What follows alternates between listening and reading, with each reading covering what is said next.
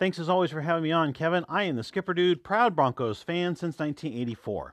So today we're going to take a look ahead to the rest of 2019 with part two of a two-part series on 2019 goal setting. Last week we talked about some goals as Denver sports fans. I know at least I set a target of having all four major Denver sports teams, the Broncos, the Rockies, the Nuggets, and the Avalanche, make their respective playoffs, which would make Denver only the sixth city ever to do it, following Boston, LA 7 times each, Philadelphia 5 times, New York 3, and Dallas, of all places, once in 2016. So this week, we're going to turn our sights inwards at ourselves as fans and look at some personal goals to help us make better fans and more importantly, better contributors of ourselves to society. And I'll apologize up front if I go a little bit Vic Fangio here, because personal development and maximizing personal potential is something I feel passionately about and I love to speak on. So to start, how many of you have seen the movie The Incredibles 2? If you haven't, I recommend it. It doesn't quite have the storytelling depth of the original Incredibles movie, but it's a good flick.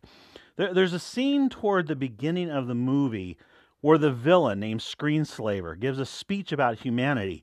Now, the speech doesn't honestly fit well into the rest of the movie particularly, but it is quite an indictment on our 21st century world. And I think it's a deep philosophical discussion about us as consumers.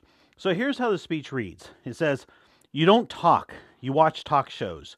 You don't play games, you watch game shows. Travel, relationships, risk, every meaningful experience must be packaged and delivered to you to watch at a distance so that you can remain ever sheltered, ever passive, ever ravenous consumers who can't free themselves to rise from their couches to break a sweat, never anticipate new life."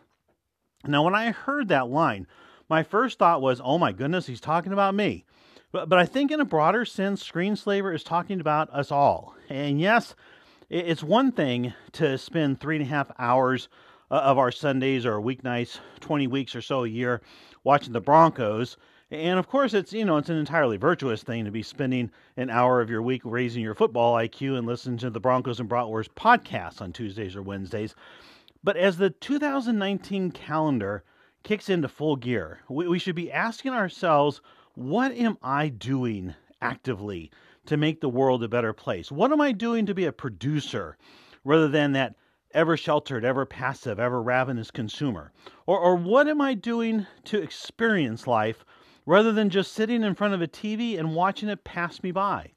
For my part, I know I went to bed last night and I was 25 years old, starting a young family with a beautiful wife and a promising business career and the prime of life in front of me. And I woke up this morning 53 years old, still the remnants of a family with 3 children under 18, still with a beautiful wife, but well past my physical prime and with my career landing gear, so to speak, engaged, and now on the backside of my life. How did that happen? It went by so quickly. But as I look back, and I think any of you fans who are 50 plus out there will back me up on this, there are things that I regret and things I don't regret.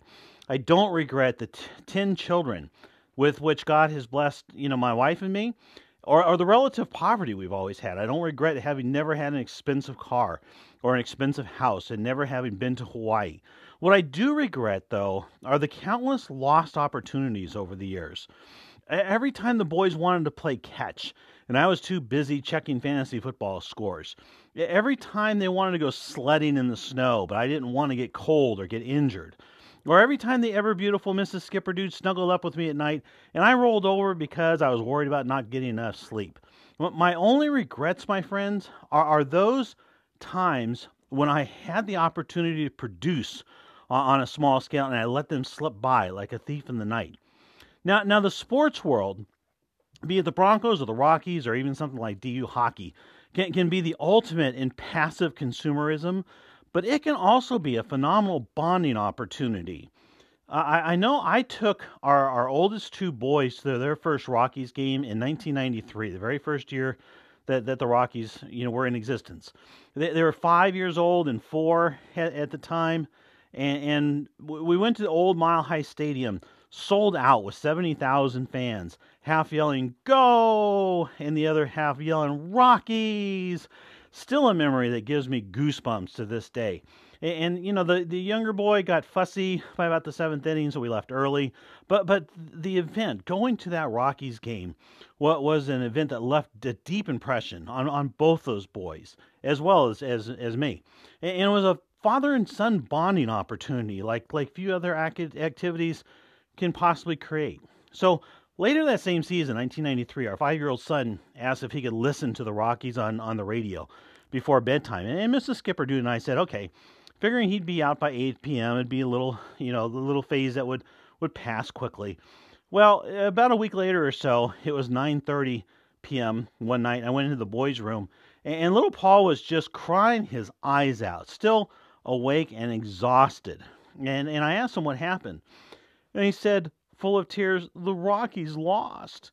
And he was so disappointed. It gave Mrs. Skipperdude and I an opportunity to talk to him about life and about dealing with disappointment. It was a great life lesson.